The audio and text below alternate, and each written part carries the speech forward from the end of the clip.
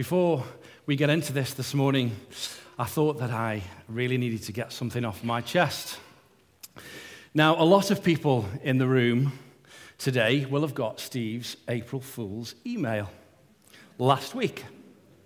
And if you didn't, it said that Aylesbury Vineyard Church was merging with the Church of England. And it's clear now that nobody on the staff team can let this go, me being one of them.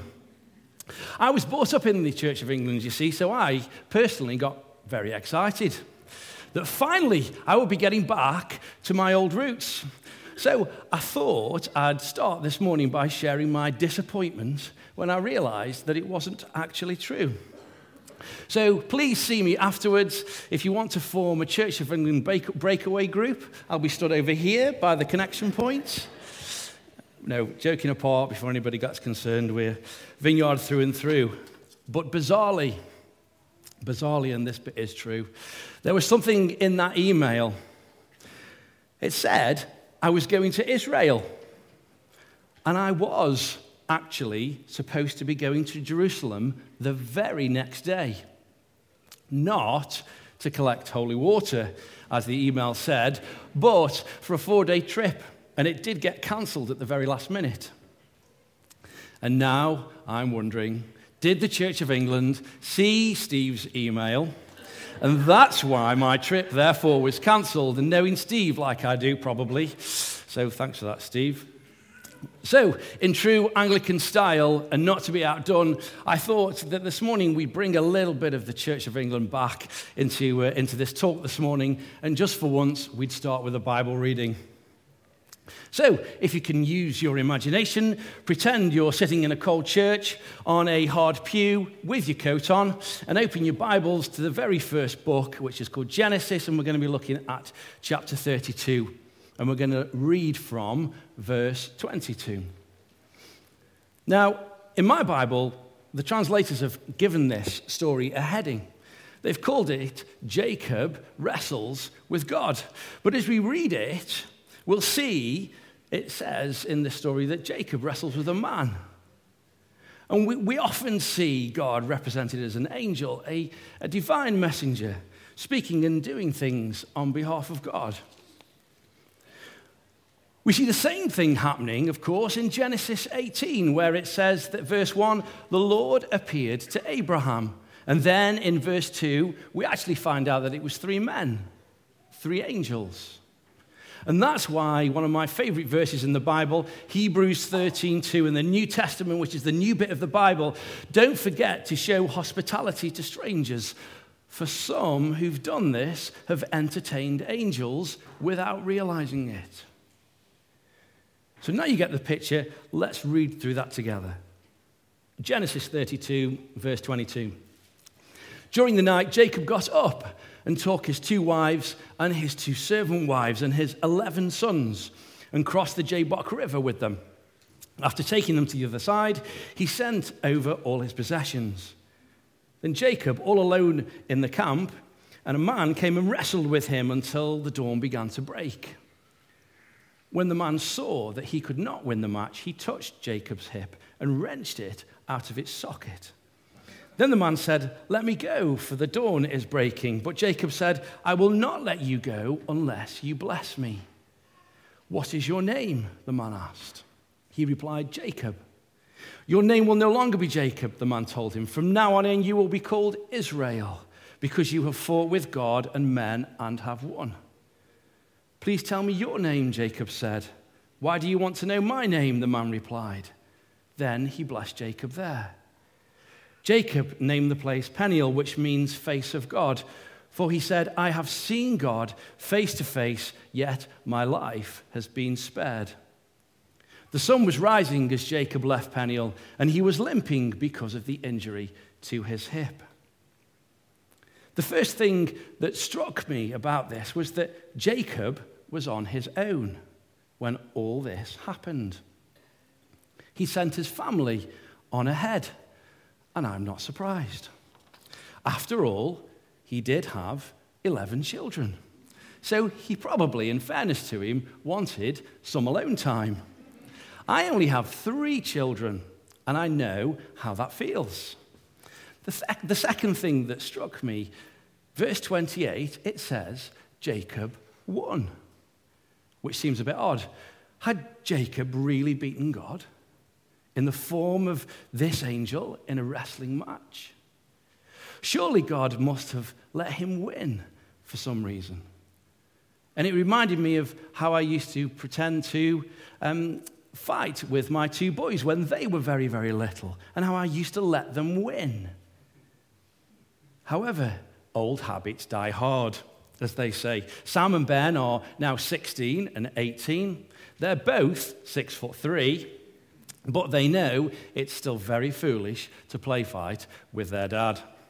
And I can hear Rach, my wife, will often say, right, stop it now. Somebody in a minute is really going to get seriously hurt. And it's not usually me that comes worse off. I always knew my police training would come in useful at some point, and my boys don't like it. But when they were little, I did make myself weak so they could win. And I think in this story, that's what God did for Jacob too. But the question is, why? So fast forward for a moment to the story of Jesus.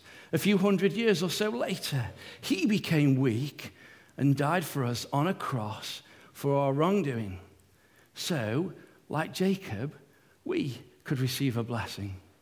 And that blessing is an opportunity to say yes to a relationship with Jesus because of the sacrifice he made when he died and rose again for you and for me.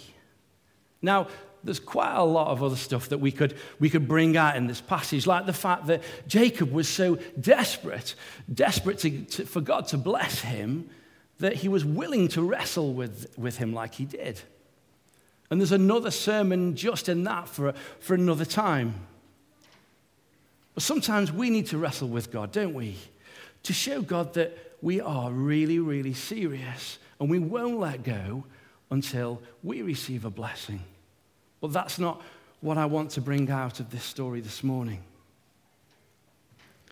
Notice that it says in verse 31 that as a result of that experience, Jacob walked with a limp. He bore the scars, and somehow those scars were important. They became part of his identity.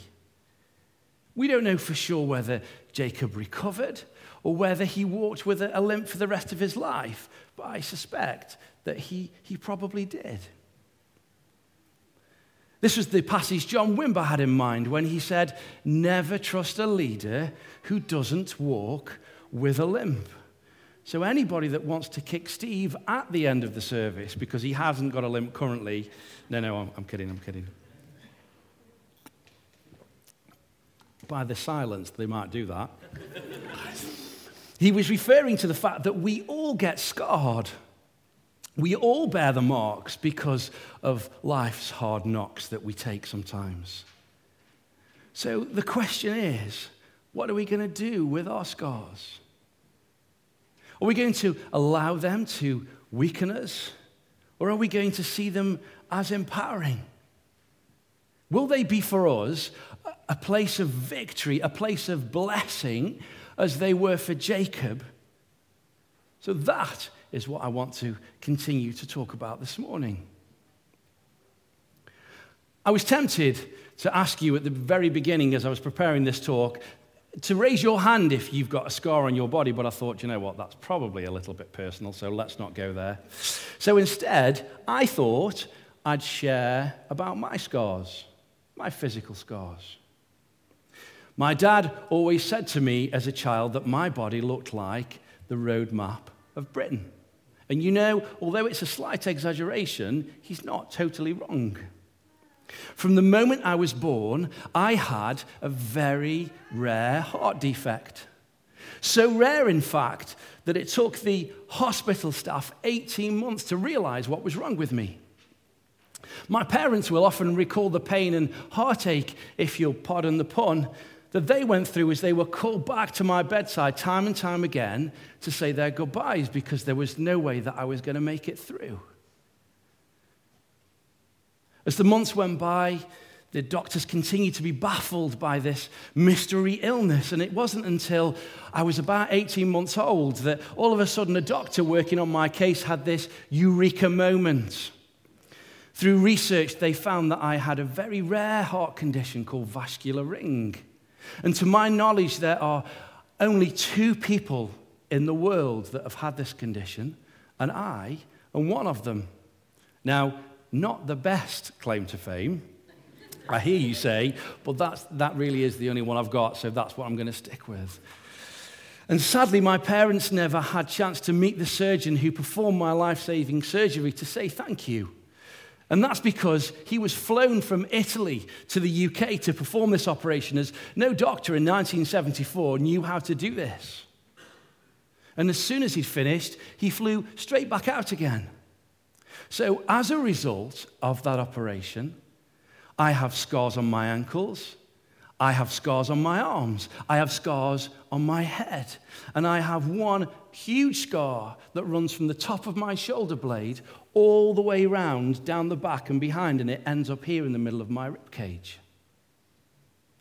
And the surgeon who operated on my heart did so from my back and not through my chest, and the only thing I can presume that must have been the Italian way. After all, they are posers, aren't they? And I'm sorry if anybody is Italian in the room, but... So that's how I got my nickname from my dad, who said I looked like a road map of Britain on more than one occasion. So I have physical scars. Scars that are never going to go away. They are a part of me. And one last thing that I want to share about this story, that when I was so ill after this major surgery, some close family friends decided and felt the Lord press on their heart that they needed to pray over a handkerchief, as it says, if you look in the book of Acts 19, I think it's verse 11, where God used Paul in this amazing way, where Paul would pray over things like this. And they were touched, and then they were taken to the sick, and their illnesses were cured. And although I was still on a life support machine, the hospital staff just said, yeah, absolutely, go for it. And they laid this handkerchief on me. And my parents and all the hospital staff were totally amazed at the rapid rate in which I was healed and how my scar had neatly turned out. And I believe that God blessed that act of faith, as well as, of course, through that operation and the skill that took to do that. So I will always have scars that are never going to go away. I can't rub them out. The question is, what am I going to do with them? I can resent them if I want to. Or I could say, God, why? Why have these scars happened? Or I can decide to think about them differently. As Rick Warren says, who wrote The Purpose-Driven Life. If you've not read that, it's a great book. We are products of our past, but we don't have to be prisoners of it. So let me share with you what I did, because I decided long ago that I needed to do something with this scar thing. Because as a child, growing up, every time I was getting changed for PE, especially in high school and sport, I could guarantee that somebody would say, why have you covered in scars? So I said, right, Jesus, we need to come up with a plan. What are we going to do? So I boldly shared my story, which intrigued my friends. It made me feel special that I'd gone through this time and managed to come out the other side. I felt like, and still feel like, that God had given me a second chance at life. And I shared my faith with my friends about how amazing the doctors had been with me. And of course, this handkerchief that was full of God's power. But I'm very conscious that, we could talk about our physical scars all day, but we also have emotional and psychological scars too. And no doubt if I asked you to raise your hand, please don't, but if I did, I'm sure that you would probably put your hand up in the air because you have those kind of scars too. And guess what? So do I. So I decided to challenge myself this morning to share with you a story that I don't talk about very often. And I hope you'll see kind of why in a minute, because it's painful. It hurts, and if I get through without crying, then that'll be a miracle in itself. This issue still impacts me today. It's a part of me.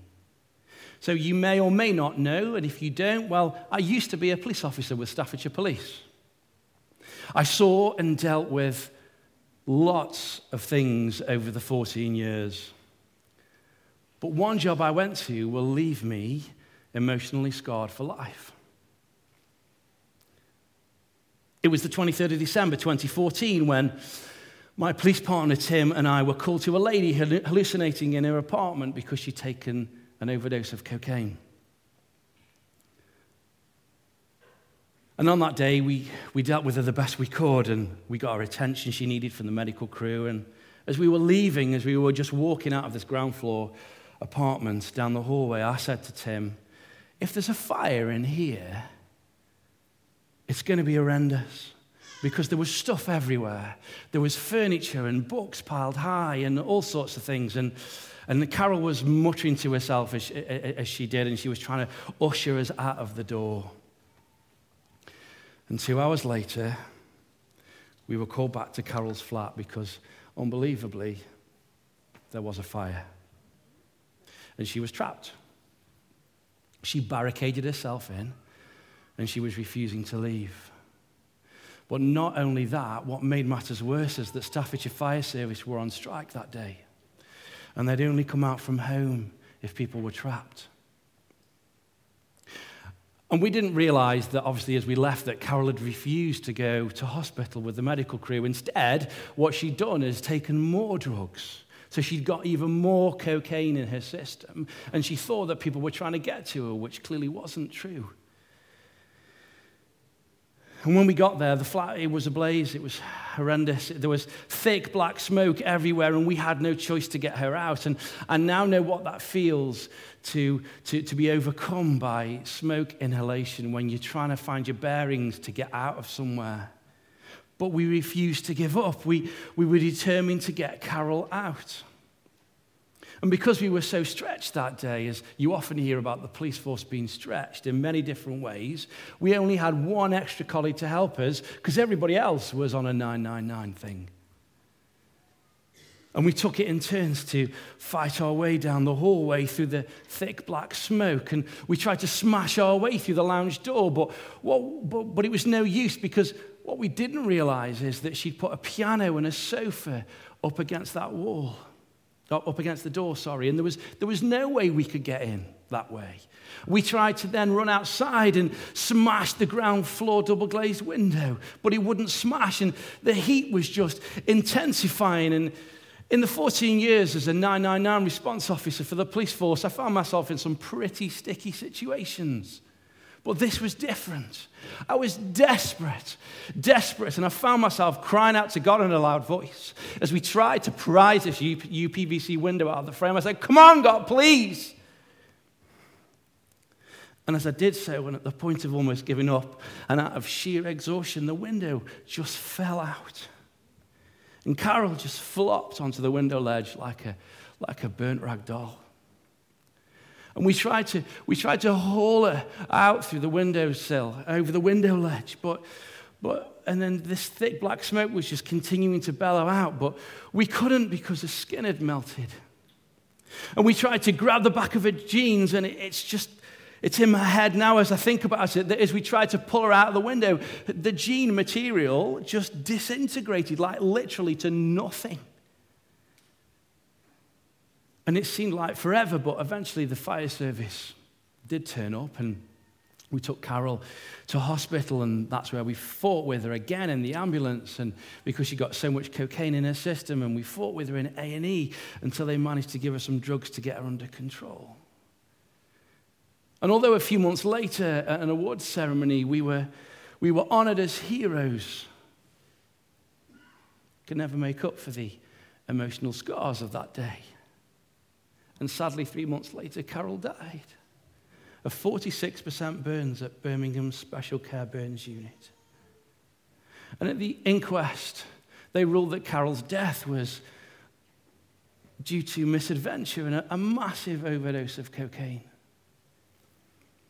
And for me, having then to go back to coroner's court at the inquest to read my statement in front of her parents about their little girl, even though she was 26 years old, who'd had a lovely childhood, holidays in Cornwall with a loving family around her all the time, somehow just went off the rails.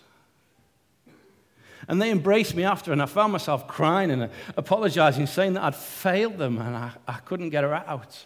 And it was my fault. And that's how it feels sometimes. Those emotional scars will stay with me forever.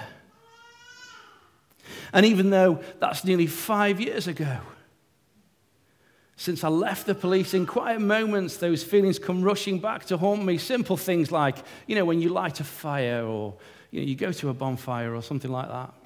That incident will never leave me. It's now a part of me. I can't change the past. But as Rick Warren said, I don't have to be a prisoner of it. And I know that's what God is saying to me as well. We are all products of our past. We all bear those scars, but the question is, what are we going to do with them? To my mind, I have some choices to make. I can choose to let it dominate my life. I can choose to hold on for it to ever and never try and let it go. I can choose to never forgive myself, even though Carol's parents told me at the inquest that I did everything that I possibly could to help their daughter. I can choose to harbor the guilt, that feeling that I wasn't good enough, that I wasn't worthy to do my job anymore, that it was all my fault. I could blame myself continually for mentioning to Tim and to Carol as we walked out of the apartment that the hallway was an absolute fire hazard. Did she hear me? Did she hear what I said? Did I put that idea in her head? I don't know. Had she taken too much cocaine to know what she was thinking or what anybody else was saying? Or do I have different choices to make? Do I then make a conscious choice to do all the opposite of those things? It feels like I have to make a choice. What am I going to do with my emotional scars from that incident? God's not going to make me. I have to choose to do that. And I was reminded of when Moses was standing before the people of Israel, just as they were about to enter into the promised land. In Deuteronomy 30, he says, "Today I have given you the choice between life and death, between blessings and curses. Now I call on heaven and earth to witness the choice you make. Oh, that you would choose life." So I decided long ago that I wanted God to show me how to use this dreadful situation to help somebody else maybe in some way. So the choices I made: to give him my guilt and my shame and my brokenness and my heartache and my words and my actions on that night and how I feel even now in this very moment. I can give it all to Jesus. I can and I will give him those scars. And I can choose to respond to him in the way that Isaiah did in Isaiah 6, where it says, "Then I heard the voice of the Lord saying, 'Whom shall I send? And who will go for us?' And he said, 'Here I am, send me.'" And I will choose to say that, even though it hurts me still. Even now, I'm going to make the decision to ask God to show me how or who I can help through this experience. The title of today's talk is Known by Our Scars. And that's kind of said with a question mark, because the question God asked me, and I think the question that he may be asking many of us today is, how are we going to be known by our scars? We all get scarred. We all bear the marks of the things that happen to us in life. So the question is, what are we going to do with them? Are we going to settle for them defeating us? Or let them empower us? Will we allow them by God's grace to be a place of victory and a place of blessing as they were for Jacob, as we read earlier? Now, some of you will have been through far worse situations than me. And when you think about those situations in your own lives that hinder you and that hurt you and that weigh heavy on your heart, that scar you emotionally and psychologically, those scars that repeat themselves over and over again, that go round and round in your head, I ask you today to choose to invite Jesus into those situations, to allow him into those times. To choose also then to leave them at the foot of the cross. Because to my mind, we have nobody else to leave them with other than him. And of course I can go for counseling. And of course it can be useful. And it's a great practical tool for so many people. And that's a good thing to do. But the Bible tells us in 1 Peter to cast all our cares on him because he cares for you. So maybe it's time that we see our scars differently. Maybe it's time for us to allow our scars to be a place of empowerment and blessing and healing. Let me leave you with one last thought, and then in a moment I'll get Andy and the team to come back and move us into some ministry time. Let me share this with you. I love this. I looked up scars on Wikipedia just to see what it said and thought, thank you, God, this is great. Scars result from the biological process of wound repair, as well as in other organs and tissues of the body. Thus, very posh, scarring is a natural part of the healing process. Scarring is a natural part of the healing process. Just let that sink in for a minute. I just find that amazing. And when I read it, it kind of made me think about something else as well. Something else started to make sense. Sometimes I'd wonder about this, John chapter 20, when the resurrected Jesus appeared to his disciples, that he still bared the scars after his crucifixion. The resurrected Jesus who sits with his Father in heaven still has his scars. The nail marks in his hand and the wound in his side. And I always kind of wondered why. Why was that? And I realized it's because Jesus' scars were for our healing. It says in Isaiah 53 verse 5 that by his wounds we are healed. By his wounds we are healed.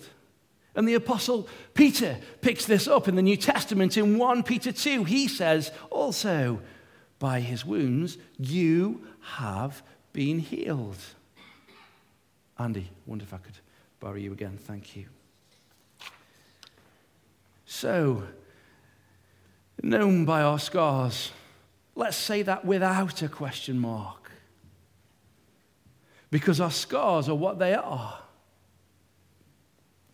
They're part of our history. The only question is, how are they going to affect our future? You may say, oh, well, that's very well, James, thanks for that. But Jesus didn't have emotional and psychological scars like me. But I don't think that's true. You see, Isaiah 53 says, a man of sorrows and acquainted with grief. It also says in Hebrews 2:17, it says that Jesus had to be made like us in every way, apart from sin. And the good news is that there's a God in heaven this morning, the resurrected Jesus who knows exactly what it's like to be me, who bears the scars of human life just like I do. But they're scars of victory and blessing. A cross that looked like weakness and defeat turned out to be the complete opposite. And to paraphrase Joseph in Genesis 50, what Satan intended for evil, God intended for good. My dad may have said many times that my scarred body looked like the road map of Britain, and he wasn't wrong. But now it's a road map to God's blessings through those scars. So are we going to allow those scars? Are we going to allow Jesus' scars to absorb our scars? To heal our scars? To turn our scars out for something good? Will we choose to share the experience of how we came about our scars with those that may be suffering in some way? Will we choose to show the love of Jesus in a world that's scarred? Will we choose to give hope to someone who feels like there is no hope? Will we choose to allow our scars to be a source of blessing and healing and victory in other people's lives? Are we prepared today to be known by our scars?